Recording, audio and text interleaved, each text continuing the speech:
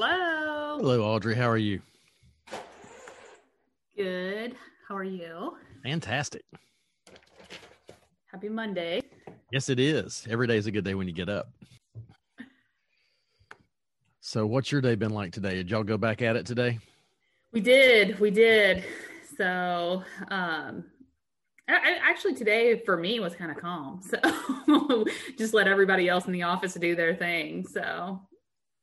Well, that's awesome. I mean, because ours was just absolutely insane today. We had 2 people who potentially were exposed over the weekend. We had another young lady who actually went and got her vaccination today and then came back, I think, and only to have some abdominal completely unrelated things that had happened from that. And then it just one of those crazy days things. And we were really shorthanded today on top of everything else. So it's just, I was amazed I got done. That's never good on the first day back. No, it's not, and I feel like I was telling somebody earlier today, this holiday season for some reason felt different, only in the fact that I guess it was the timing of the days. I didn't get nearly as much stuff accomplished before I came back to work that I typically do. I usually have got it all basically figured out and done when I get back. And this morning I got here, I was like, holy, I haven't done anything, and, oh my gosh, what am I going to do? So, yeah. I think it was the bittersweet of just how it fell on the weekend. You're like, oh, I still have my weekend. So the holidays, they felt long and then short at the same time. So right. Yeah. That's what was kind of crazy about it. You are exactly correct. Yeah. So, I'm going to get my second, I'm going to be completely vaccinated here on Friday. So since you said your staff member went, I'm pretty pumped about that. So I'm going to get my second shot on Friday. Pretty excited about that. See, I think my second one is coming. I got mine done this past Wednesday, so I won't get my second one done, I guess, for another 12 or 13 days. I can't remember exactly when it is.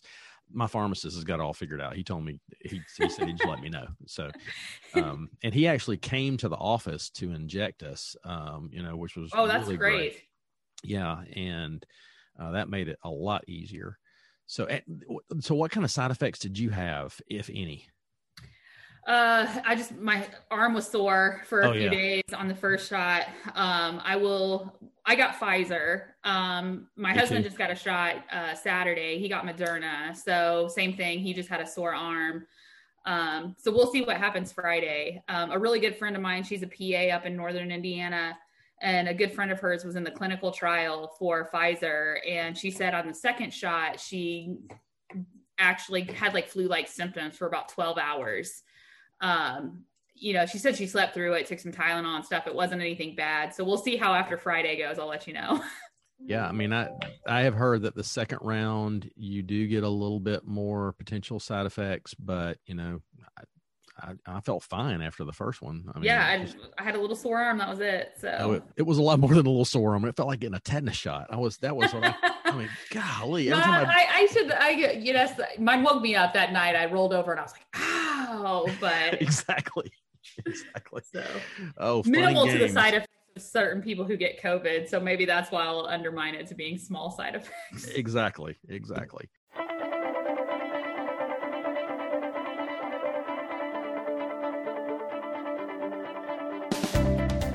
Welcome to the Vision of Leadership podcast. I'm your host, Ted McElroy. This podcast is dedicated to helping you find your wins, have a better quality of life, and become the best leader you can be. Hey, have you subscribed to this podcast yet? Don't miss an episode. They're worth every single thing you paid for them, which is nothing because they're free. I invite you to subscribe to the podcast by hitting the subscribe button. Give us a rating and a review on your specific podcast player. This helps us with our podcast rankings and makes it easier for people to find us. And as always, please support those who help support us.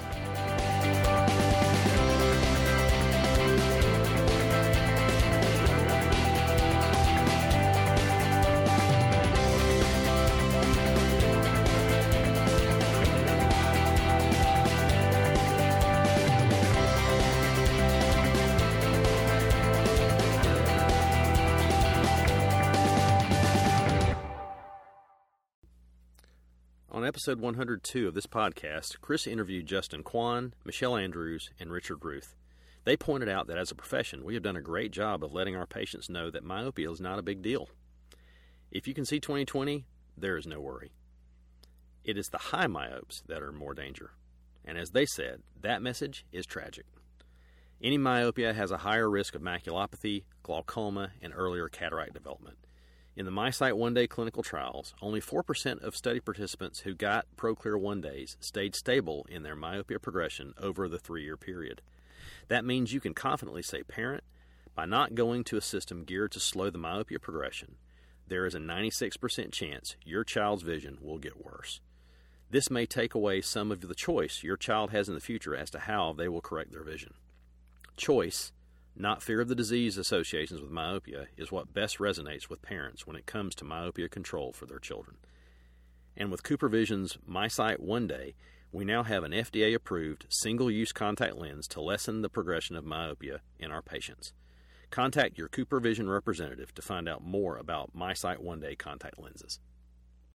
Welcome to the Vision of Leadership podcast. I'm your host, Ted McElroy, and I am really excited today to have as my guest Audrey Nelson. Audrey is the COO for Vision Quest Eye Care in the greater Indianapolis area.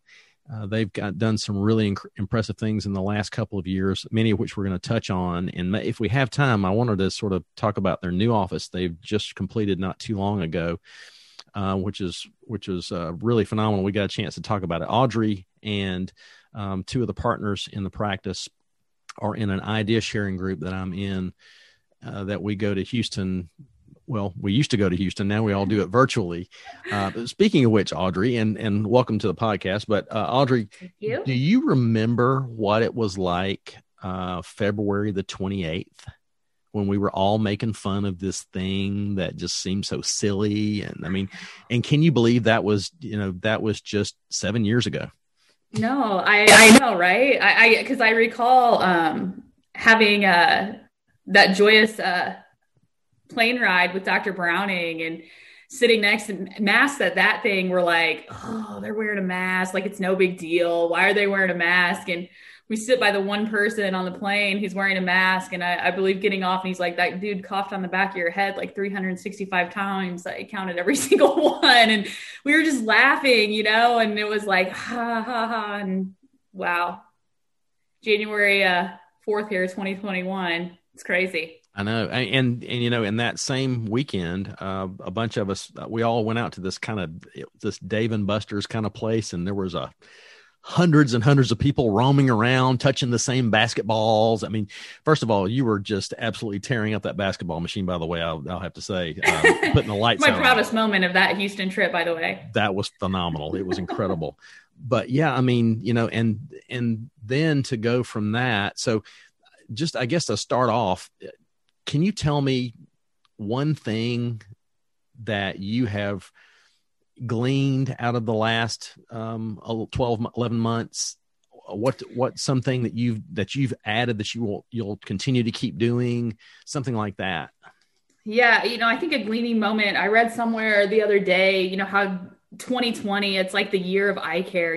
All of us that work in the eye care business, like we waited our whole lifetime and we had to live up to all the people that were before us, right?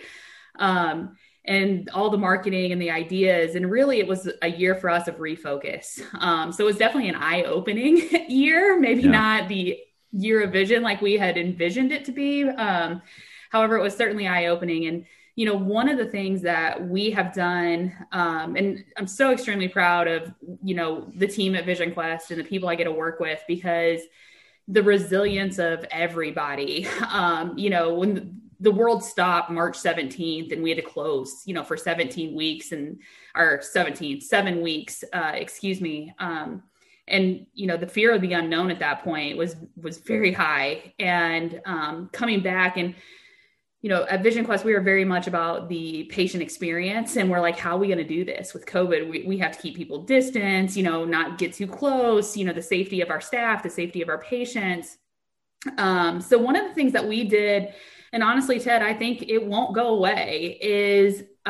We've done direct ship of our glasses to our patients. So we are shipping directly to our patients. Our patients absolutely love it. It was phenomenal. They're like, yes, just deliver them straight to my house. That's perfect. And we do curbside delivery. So we have signs and designated parking spots set up now for curbside delivery to keep, so we could still adjust glasses outside, have people pick up product that didn't want it directly delivered to them, which is fine. But we wanted to keep the masses out of the office. We felt that was the best thing for the patients and our staff, to reduce the amount of people in our office at one time, but yet not really cut down on the level of care we were able to provide. So is the front door locked to your office, or? The front door stayed locked for about 10 weeks, but it is not now. No. We have very large signs on. We do, you have to call us before you come in, and we do a virtual check-in. However, the door is not locked though. So. Yeah, that's similar to what we're doing as well. And I've got a couple of signs out front telling people to, call us before. And it's kind of funny. When we unlocked the door, we didn't tell anybody we had unlocked the door, but nobody's coming in just on their own. And that's, it's kind of, everybody's gotten into that kind of mindset. I think when you go to the doctor, it doesn't matter what kind of doctor you're going to, that's just kind of how it works. So it's a very much a shift change. And, one thing I think that we're going to continue to keep, let's say that this whole vaccine thing works great. And I hope it does. It truly does. I mean, you and I were talking about it a moment ago. You've got your second coming up. I've got my second one coming up.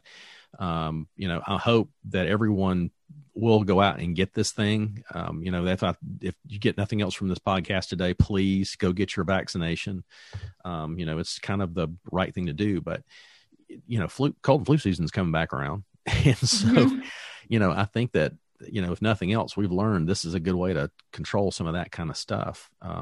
So hopefully you guys have had a pretty easy go of it in your office too, not having to really have a lot of people out with it yet. How's that gone? Yeah. I mean, we've been so lucky. We have only had one, we have a staff of 35 across all three of our locations. And we've only had one positive, and it happened outside of the office. So it luckily was around Thanksgiving. So, it happened while they were out of the office, became symptomatic because they were on some PTO. But we really only had one staff member test positive for COVID. So, the protocols are certainly tight in our offices. We've had a couple other patients from the other medical field, and they're like, wow, you're certainly very diligent here. We certainly appreciate that, and telling us how strict some of our protocols are, but it's kept us safe. So I don't see us lightening up on that till hopefully, yes, people get their vaccines and we can start to see this, virus kind of go away.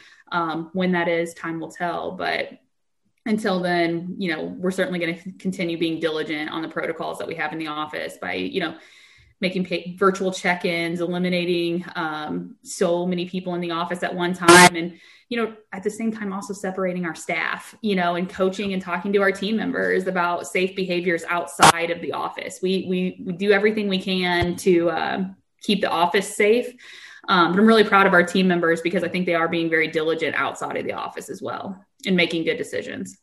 We're having a similar story here. We've only had one positive test. Unfortunately, it was me. And I think it happened in a period similar to what your situation was. I got exposed when I was away from the office. My diagnosis came in before I came back. So I just stayed away and, nobody else really was exposed. We potentially may have two, like I said earlier today, that may be testing positive. So we'll find out hopefully tomorrow what their situation is. One of the things I really wanted to dig into today, you have the role of Chief Operations Officer, and that is something that's a little bit unique to most of eye care. So explain to everybody, what is a Chief Operations Officer? How did you get deemed this title? What kind of preparation it's really, an unusual type of thing for most practices. It really is. I'll be honest, but I didn't hear the role of Chief Operating Officer a lot I've been in the eye care industry for 15 years. And before I got the title at Vision Quest Eye Care, it was not commonly a position in private practice optometry. I believe I have not a plug or anything, but one of the wisdom sharing meetings that Dr. Browning and Dr. Knoll were at for Vision Source kind of talked about, new roles and ways to grow the practice and, some administrative help. And that's where they really developed the chief operating officer role and job description. What do I do? A little bit of everything, to be honest. So,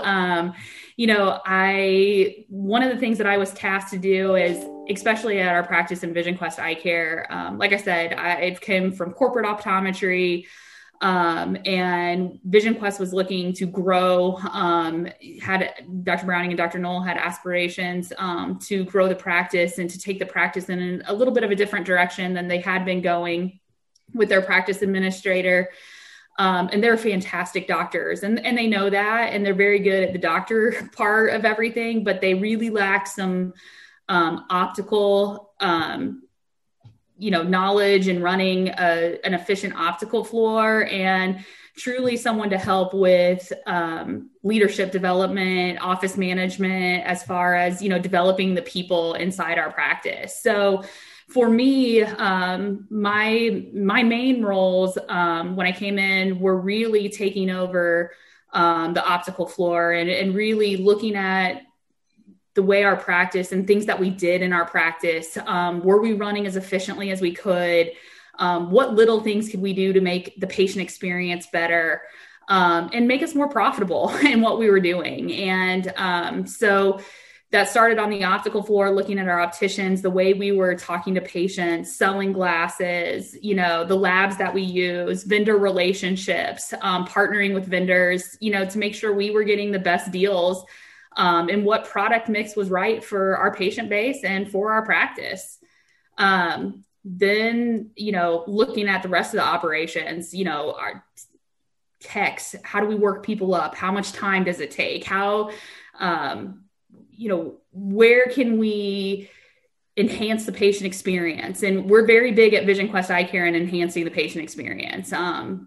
Here in the greater Indianapolis area, I think you can find an eye care, eye doctor every 3 miles if you wanted to. So competition is very big. It's very tight. So we needed patients not to come to us because their insurance necessarily told them to, but that they wanted to come to us because they got something that they didn't get from a previous eye doctor.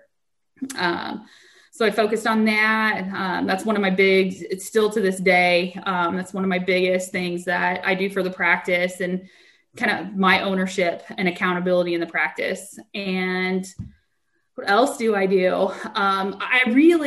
One of the things that I think is big, and I knew you were going to ask me this question. So I was like, what does the CEO do? And I have a list of things I think I do, but I wanted to ask other members of our practice, our associate ODs. And it's like, what do you think I do?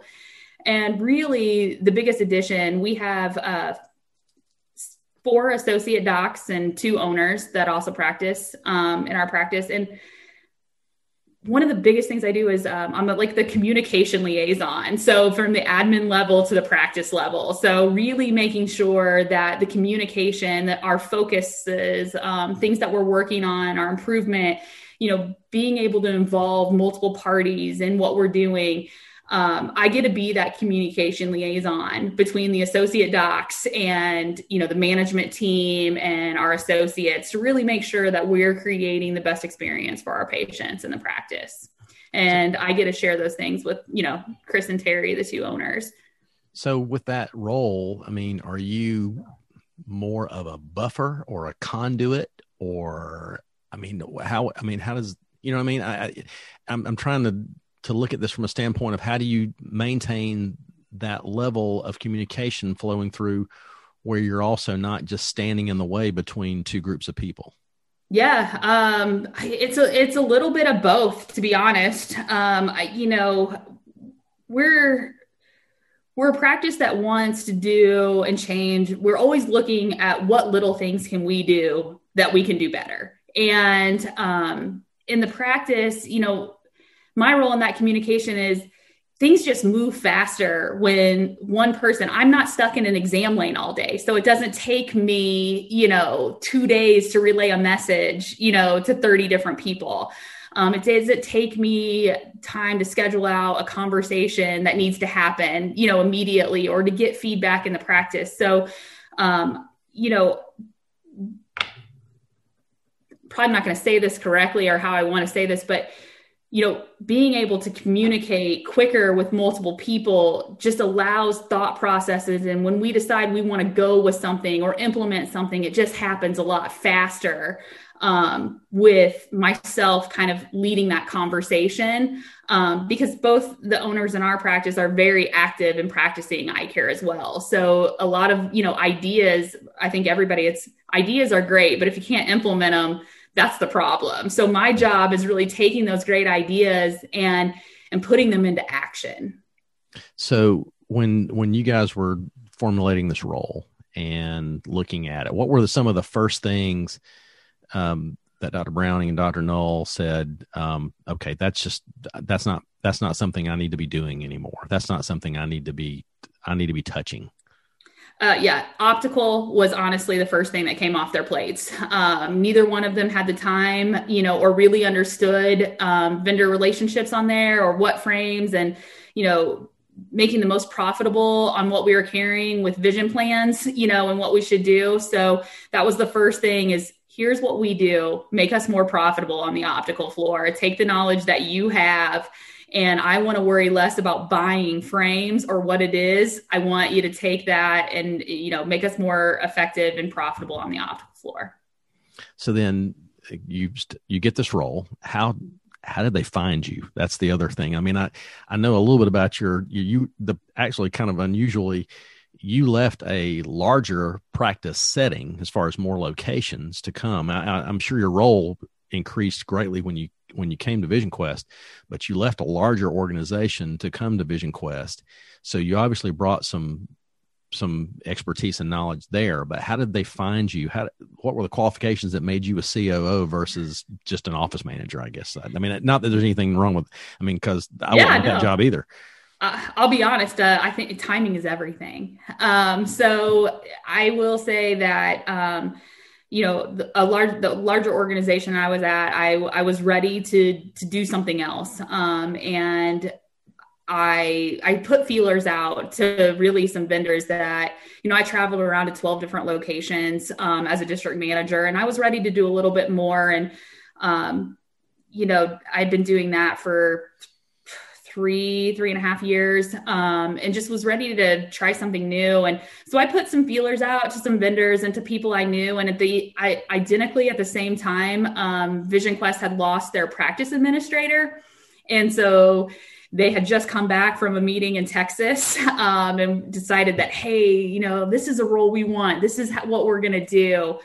And, who do we go and find? And just so happened in a very short amount of time, one of those vendors was having a conversation with Dr. Knoll, who mentioned that, hey, we're looking for somebody, if you know anybody that's looking, we need to replace our practice administrator. And she's like, oh, hey, I got a resume. I actually got somebody that might be interested. And so she reached out to me, and I forwarded my resume, and I met with them. And that's when all things clicked, to be honest. What VisionSource was looking for, or what VisionQuest was looking for, and what I could bring to the table was just a larger scale, honestly, being with a larger corporate optometry practice.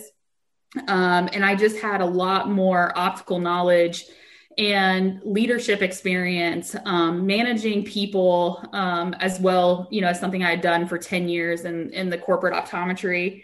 And that was the perfect match, to be honest. All the things checked. They wanted somebody to, work on policies and procedures, and, how could we be better, make us more profitable. Optical was one of those things, and really just a lot of the boxes checked on both parts. I still laugh today because you said why you left a larger organization to go somewhere smaller. And I remember sitting in that interview, and Dr. Knoll, he goes, are you going to be bored?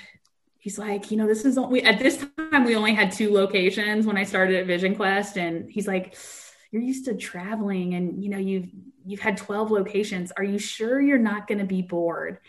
And almost 5 years later, I laugh at and I tell him this like constantly, probably about every quarter. And I'm like, remember when you told me I was going to be bored? I haven't been bored a day that I've worked here. So bigger is not always better. I think it's finding the right match personally. And, I think Chris and Terry too realized that they were in a place where they had hoped to grow a little bit, and I could bring some opportunities to the practice, and strengthen some areas to make that growth possible. Okay. So they had an idea of what they saw to happen. How long did it take before you started seeing things that you wanted to also put your hand into? And what were some of those things?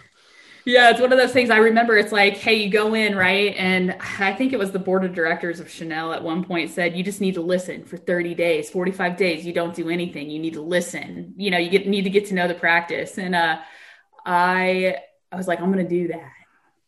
And it was about 2 days in, and I'm observing stuff. And we've totally missed there was we were missing a vision. It was filing vision benefits and contact lens exams, and the staff wasn't doing it. And they're like, we don't do that. You don't file for that. And I'm like, what? You're leaving money on the table. Like, what do you mean you don't file for that? Like, you have to file that exam. You get paid for that. And they're like, no, we don't. So it took about 2 days to realize there were some things amiss that I could not sit back and for 45 days, just let things that could change like very quickly to do that. But, it was about 2 days in, but big picture, getting to know the practice, there were things just immediately meeting people probably within, 3 to 6 months. We certainly started to change some of the things that we did. One of the things that the biggest impact, because I still am. I'm very much focused on patient experience. I think when there's a lot of places that people can go, you have to make it seem different. And I wish the general public thought and was as passionate about eye care as we both are, and other people in this industry. But unfortunately, I don't think that there's still a large miss of people who don't look at eye care as healthcare. And so we really wanted to be the go-to place in the greater Indianapolis area, and that patients, the biggest small practice we could be. And so, that was one of the things that we started to do. And, at that time Dr. Browning and all the associates and the rest of the doctors in our group were seeing patients every 15 minutes, and we were behind all the time, every day. Like, just observe, we were constantly running behind. And the first biggest thing that we started to work on is how could we see less patients and do more? And so we started to work together and figure out how spending more time with our patients was better for patient care, and it was better financially for the practice. So probably within the first 3 to 6 months that I was there, we moved practice templates from 15 minutes to 20 minutes and implemented ways that we would be able to financially be better off. And I will say that was a good move for us. We were certainly doing more by seeing less patients. So seeing less people, bringing more revenue into the practice. And was that because now everybody has a chance to make the recommendations that are prudent and necessary? Yep. Okay.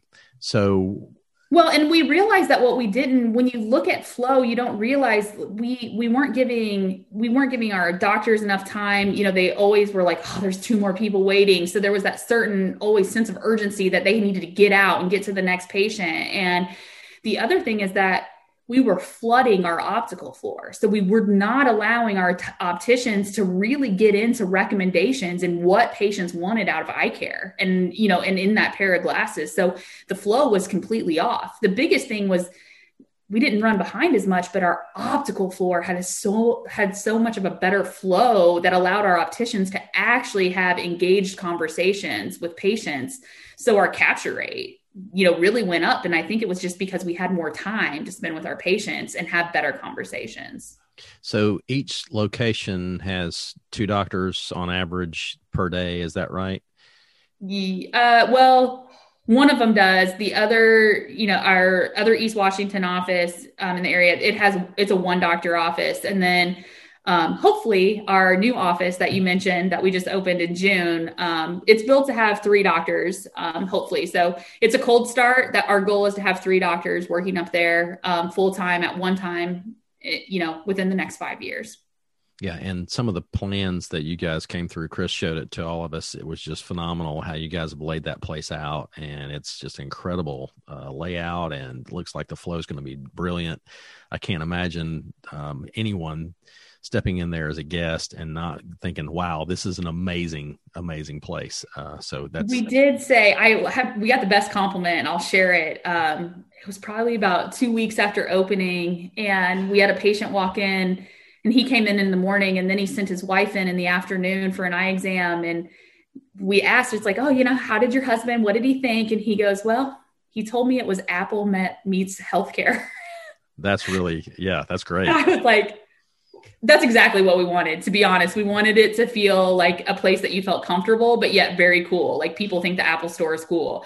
And so when he's like, it's like the Apple store plus like the eye doctor office, it's weird. He's like, you just have to go in and see for yourself. So we found that to be a very cool compliment. So you're serving as a liaison between the doctors, and I presume you're also serving as a liaison as well to the rest of the team. So what kind of things are you doing that are helping you unify the group? Because I mean, you've got 35 people. That's a kind of an unwieldy mess at some point. How do you unify them all on a common goal, common theme, core values, what have you? How are you keeping them in the right direction and everybody on the same page? Yeah. Also, when I started there, the other thing that I wanted to do is kind of put in some management structure into the practice, because it's hard for one person to communicate to 35, different people. And so really, we have, each one of our offices has an office manager. And then we have our front desk, our techs, and, our opticians, and then our associate ODs. So, mainly my messaging goes out to all the managers. I meet with them every 2 weeks. We have a manager meeting, and I travel to each one of our offices. So I am in the office, one of our practicing offices every day. I'm a kind of person, I think you cannot run a practice and look at ways to make the practice better if you're not in the practice. So you have to see what's going on. You have to be in the trenches. You have to coach and be willing to work side by side with your people. So, that's really how that communication goes. It's a little bit of a trickle down, but as long as my 3 managers, we're on the same page, we talk about what's going on. Ted, in our wisdom sharing meetings, we got 12 practices in there. Everybody has the same stuff going on. It doesn't matter where you're at. It's all the same. So we open it up there because I think it lets them feel like they're not alone. And then we work through things, and then we implement it through them. And then the manager's responsibility is to, share that and coach, and then the team below that. And of course, where support is needed, if it's a big issue or something that's really, I wish everything happened the way we wanted it the first time we said it. It doesn't. A lot of things take a lot of time. So that's my role then in the practice, is to help the manager side by side, just be that secondary coach to them and another level of support to change behaviors or whatever it is we're working on. It's funny. I had somebody told me recently, I was discussing, I'm in another idea sharing group. Imagine that. I think if I could do this for a living, that would be great. Just to go from one idea sharing group to the next and just do that. But this idea sharing group I'm in, called Business Accelerator, that's being led by a guy named Michael Hyatt. And I was having a discussion, like every Monday, they do a Q&A call for an hour with the entire Business Accelerator group, as many people want to show up. I think this morning there was 150 people on this call. Wow. And they'll take questions after they do their few minutes at the very beginning. And I was having some challenge I've got one staff member who had really gotten frustrated with the fact that she would say something as in instruction and then have to say it again, and would just lose it because people weren't, I told them already, and we've got these other things. And, and I said to Michael, this is kind of frustrating for her. And he goes, well, Ted, just go ahead and presume the fact that they're going to forget. Just go ahead and presume from the very beginning they're going to forget, because you do, and it's no different for them. So why don't you just go ahead and start there? And then it's not nearly as frustrating because they're going to forget, so when you repeat again, you'd say, oh, that's right, Michael said they were going to forget, so now I'm going to say it again, and that's kind of what you were saying just reminded me of that, because I think one of the titles that we all need to embrace is not the CEO or the COO or the CFO. It's the CRO, the Chief Reminding Officer. Yeah. And part of that isn't always about policies and procedures. Part of it is just the day-to-day culture things, because if we haven't said it enough, they're not going to embrace it. They're going to go into their own culture if we just let it happen. Yeah, absolutely. We're big proponents of that. We have to set the way we want it to be done, and keep talking about it and live it ourselves every day and keep reminding. Otherwise, they're going to make their own alternative universe. That's just how it's going to be. So, we have great people too. So, but that's my role, is really reminding the staff and being there, because they do forget, and it's hard to change behaviors, right? 21 days to change a habit. So, it takes time. Sometimes I have to remind myself as I'm an instant gratification kind of person. So, if you ask my parents, they would tell you I wasn't born with a lot of patience. Ask my husband. Somehow I have 3 kids, 3 boys. So they absolutely have taught me a little bit more patience, but you just got to stick with it. And, we're in the practice where it's the little things. There are no more big things for us to be really great. It's the little things. And you have to remind yourself that the little things, they're hard. And they take a lot of time, and you can't give up. And, that's what we focus on every day. And that's what, with our management and then our doctors, and really just trying to, develop our team to realize that we see what they see, and that it's not me, it's not Audrey who wants to do this. It's not Dr. Browning who wants to do this. This is what our patients want, and how do we get them involved to be a part of the solution, and that, and engage our management team as well as our associate, and ask them to engage the associates. How do we come together? What's everybody's role in this? Because if I go out there and say, hey, we're doing this, they're going to forget a lot more and a lot faster. So that's kind of my role, is to really get the whole team engaged in the focus of what we're trying to do, whatever that may be. So I'm glad you said it's what our patients want, because this is leading right into something I really want to dig into. Who the heck is Ashley? How did y'all find her? Why do you care what she thinks in the first place? I want you to dig into that, because this is a really great thing. And I'm talking about how you figured out who Ashley was too. Yeah. So it was a really great consultant, talks about who do you want to build your practice around. So actually, that's an old, and I won't say old, and he still talks about it to this day, is a big Gary Gerber thing. Like, if you're going to grow your practice, who's your demographic? Like, do things that you want, do things that the patients you want to see. We all have patients, right, in the practice that we love, our favorite patients. Then we all have our patients that are a little bit more difficult, right? So, we named Ashley. Like, our practice is built as, how can we see as many Ashleys as we want? And Ashley for us is she's changing a little bit what we thought, but Ashley for us is a 33 to probably 50-year-old woman, because in healthcare, who makes the decisions in the practice? Mom. Yeah. And, everybody's Ashley or Marjorie. I think you said you have a Marjorie. Yep. Is that Marjorie?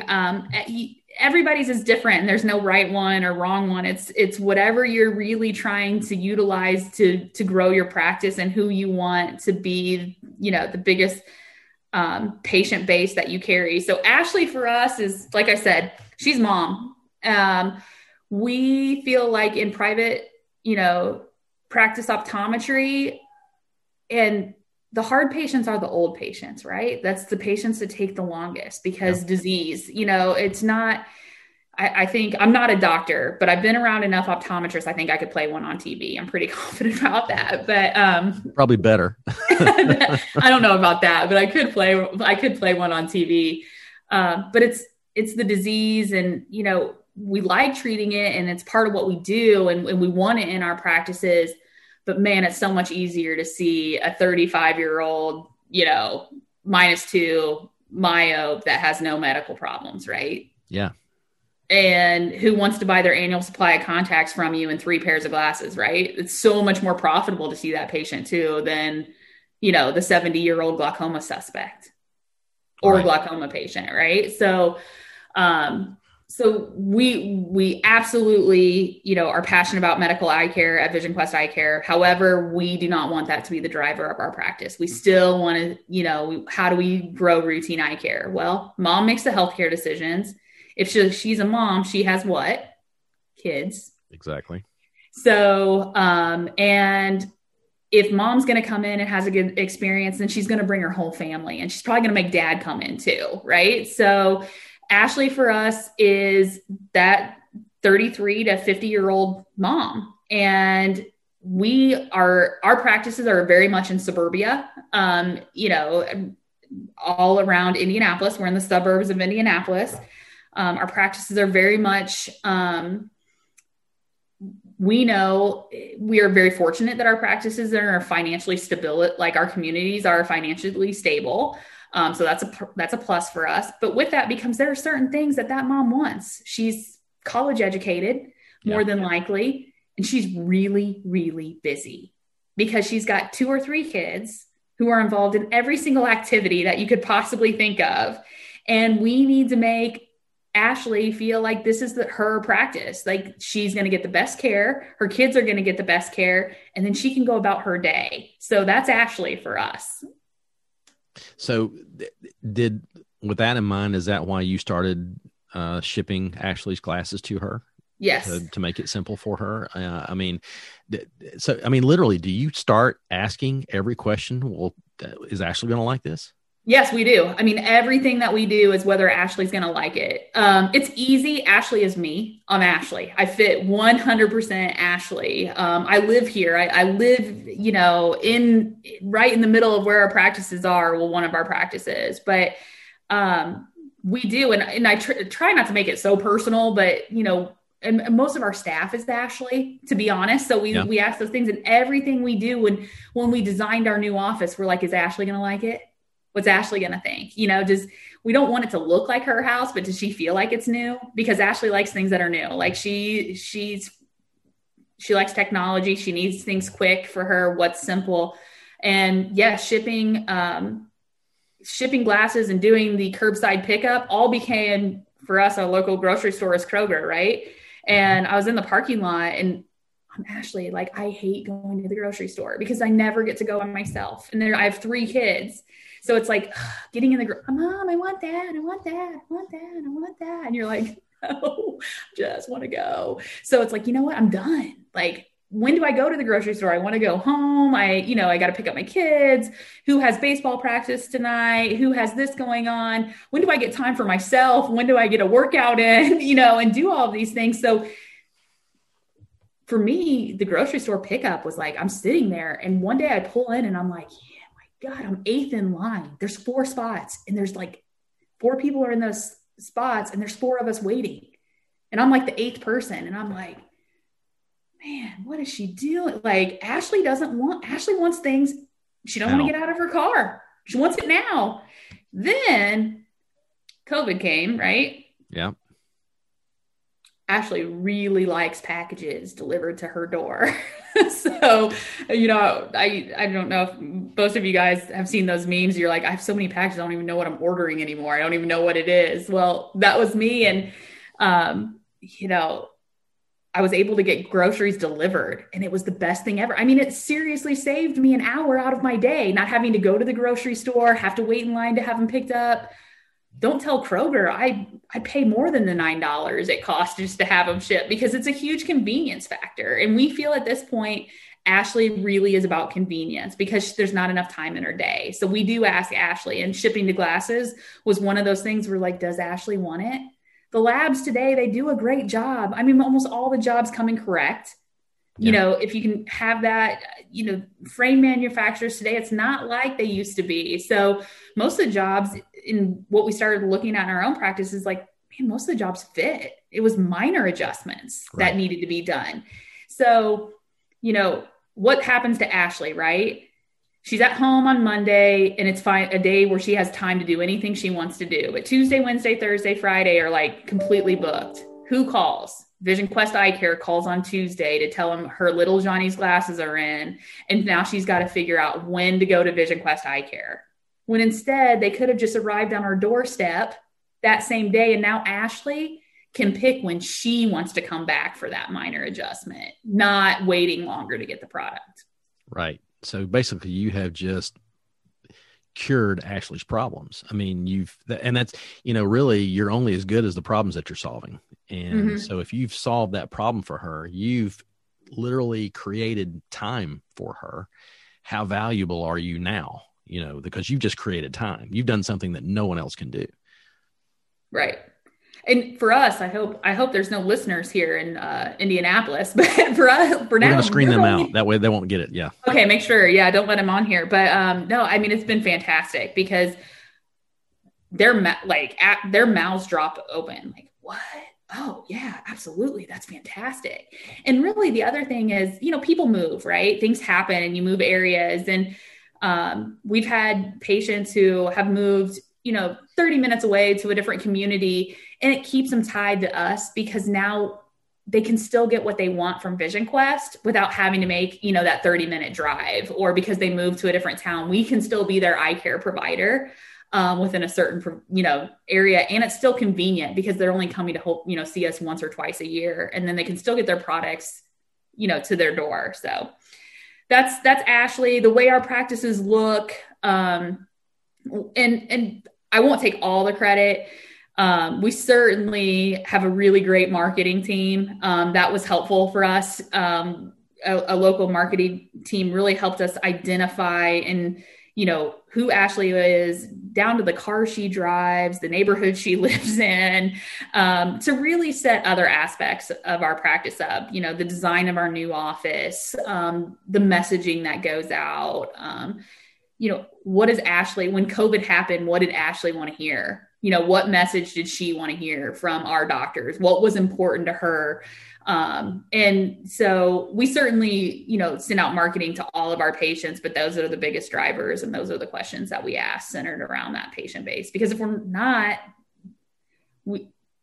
our Vision Quest was started 23 years ago. Our goal is to keep it as current as, and not just let the practice age with the age of the practice. How do we get new people, new patients into the practice in the next generation? And that's how we stay viable as a private practice, by keeping new generations wanting to come into our practice.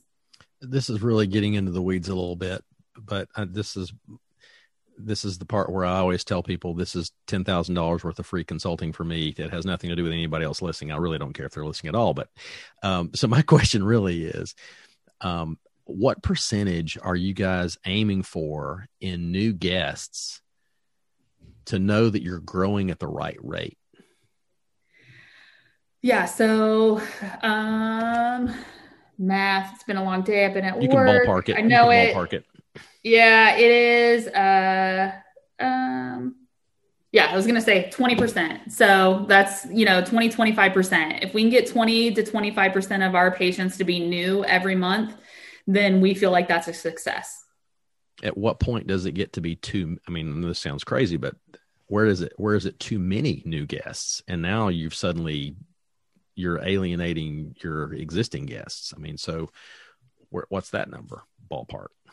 I don't know. We're not there yet. So that's not a problem we've tried to solve, to be honest. We certainly in our practice feel like we are not at capacity at any of our practices. So our growth is a 20% growth over LY. So we don't want new patients to fill in. If we see 20% new patients, but our overall growth is flat, to LY or below that 20, then we lost some patients somewhere. So we want to see a 20% growth in patients overall to the practice. And we're hoping that 20% of those are new patients. And that way, as long as our capacity and adding, we have room for another associate, OD, and to see that's what we want. Now, if we saw 20% new patients and, but our patient base as a whole was flat, that'd be a problem. Yeah. So we're we're talking at the very beginning of the year. I mean, it's the 4th, of January 2021. What's on the horizon for you guys? And I don't mean just this year. What are you looking at in the future? What's next for Vision Quest? For Vision Quest, what's next? We just opened that brand new practice. So for us, it's a lot of focus and to grow this cold start practice. That's on the horizon. And that's a big focus for this year in 2021 is to grow the new practice that we just opened. And I think how well and successful we are at growing this practice will tell us big parts in the future as what our potential continues and could still be. We're not going to be a practice that we don't have goals and aspirations to have 12 different offices, or grow like that. That's not who we are, but we certainly feel that, we do things a little bit differently with patient detail and the patient experience, and not arrogant, but we're confident that we can provide the best patient eye care that they've never had before, more than the general practice. And our goal is to treat people and make people in the communities where our practices reside, that we are their go-to place for eye care. And so I think that's where our focus is. And that's what's on the horizon, is to continue to serve the communities that our practices are in and provide the best patient care and eye care for those patients in those areas. So where are you going for your ideas on other aspects of your practice? I mean, what are you looking to outside for your influence, I guess you would say? Where are you getting those kind of things? Everywhere and anywhere, to be honest. I personally, I can't wait to get back to the wisdom sharing group, those meetings that we would have there. They're fantastic. There's so many good ideas. That's like free consulting for us. Right.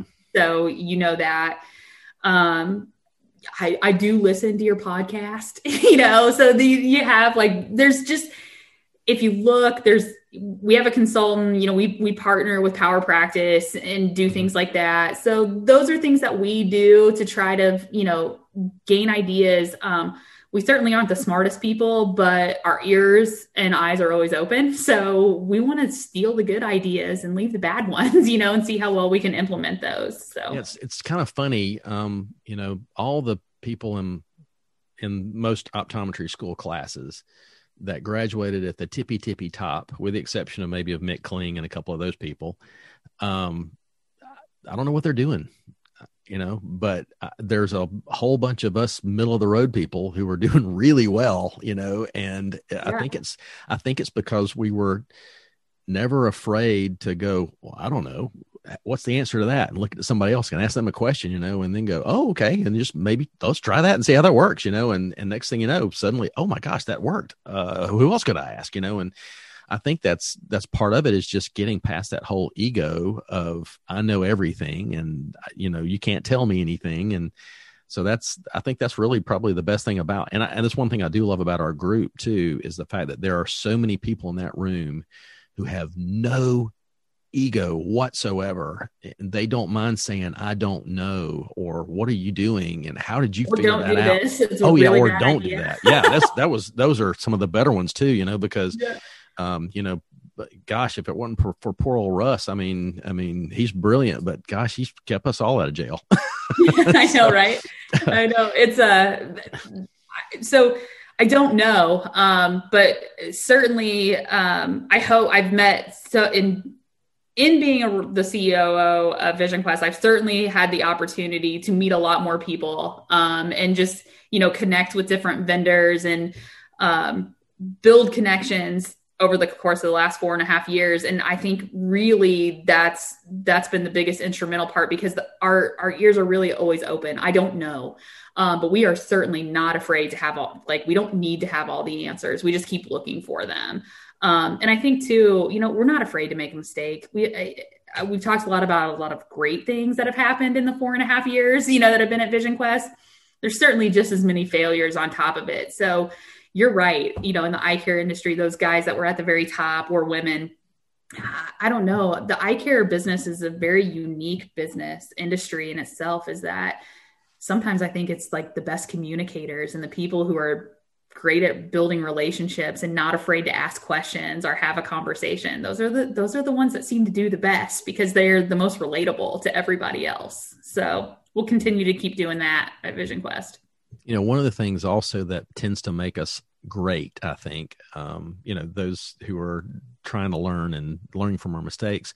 But another thing that I see a lot of great leaders and a lot of great organizations do is they stop doing some things. Is there something you guys have been doing up to now that y'all are saying, okay, this is probably, it's outlived it's time maybe for this necessarily to end at this point? What have we stopped? Oh, we've stopped a lot of things.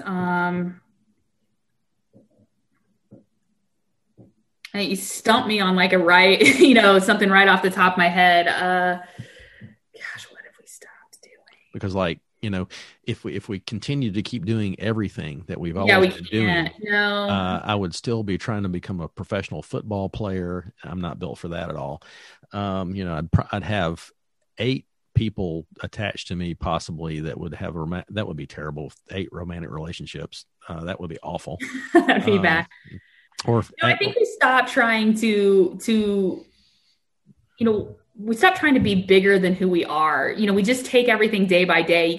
Rome wasn't built in a day, right? So, we obviously have goals and we're very, business oriented, and we focus on the future, as well, but we don't make it bigger than what it is. Today is still about today was all about taking the care of the patients that we saw today. That's what we needed to be on, what we needed to focus on. So for us, and I'm not saying that we were there, but we really have stopped just trying to make everything perfect. We're just being better at implementing the things that are important and letting those smaller things on the priority list, stop creating lists with 20 different things to get done. Let's focus on 3 things we want to get done and let's get them done.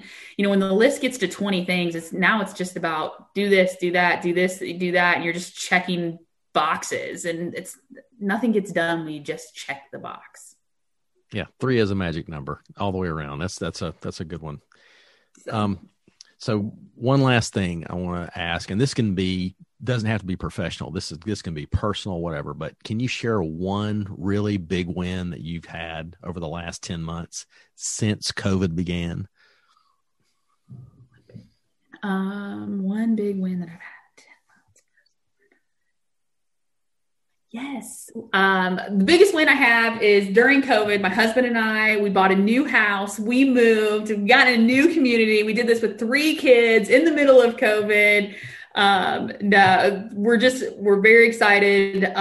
In the last, I think we moved in September. So our biggest focus personally, has been just making our new house our home. And, my husband and I are very hands-on. We love projects. We like to do things ourselves. So it's been, I give my husband a little, most of the credit. I'll take a little bit, but I think we painted all 4,400 square feet of the house ourselves. Wow. Because we just were what else are we doing? It's COVID, right? So I have to be safe. I can't go out and mingle with the masses. So that's been exciting for us over the course of the last, not 10 months, but, since September. So 4 months. So that was exciting. And then I think personally, this isn't my win, but I'm a huge sports fan, huge. And, I was a diehard San Diego Charger fan my whole life, and they traded my boy Phillip Rivers to the Indianapolis Colts. So this season I've actually been able to be a hometown fan of my team because my boy's back on the Colts. So and they made the playoffs yesterday. So it's been fun. Congratulations. Well, Audrey, I really appreciate your time this afternoon. And I got to tell you, I can't wait till we're all face to face again instead of face to screen again. But because the time I get to share with you guys in Houston is phenomenal. And it's not just about the learning that we do. It's just hanging out and having a good time. And I hope that some of that came across today to rest of you guys too, because we really do enjoy we have a blast in that one together. We really do. Yeah. And maybe then we don't have to worry about going to where were we at? Dave and Buster's or someplace like that, and we don't have to worry about catching something. We can go have a good time again. So I think I'm just going to suggest this time that they just get a couple of big pit, like big grills to pull in. We'll just grill behind the home office and just have some fun there. That'd be a lot of fun. Absolutely. Fantastic. Well, thanks so much for having me. My pleasure. I really appreciate it. My pleasure. And we'll talk very soon, Audrey. Thank you. Sounds great. Bye, Ted. Bye-bye.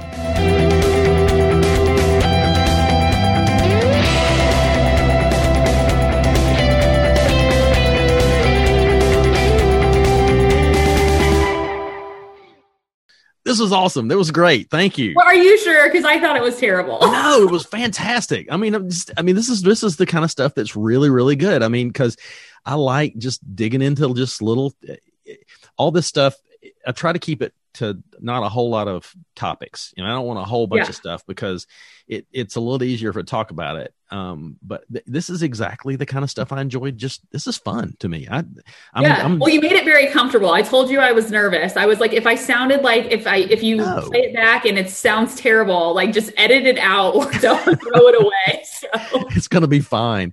In fact, I'll probably, as long as I don't sound like an idiot. No, you don't. And I'll try to get this thing edited by this week and get it back to you so you can take a listen and see if it's okay for you. I've got one I'm going to do Thursday with a guy that's in our Business Accelerator group. He is at least 1 year ahead of me, maybe two. This guy's name's Bobby McGraw. Sounds like a great name, doesn't it? Sounds like right. A pitcher for the some big baseball team. But anyway, Bobby is a executive pastor of let's call it a almost mega church in Atlanta.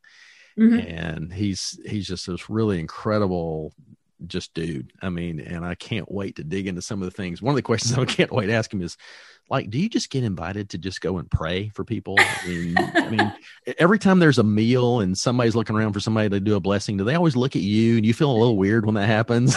That's awesome. That's awesome.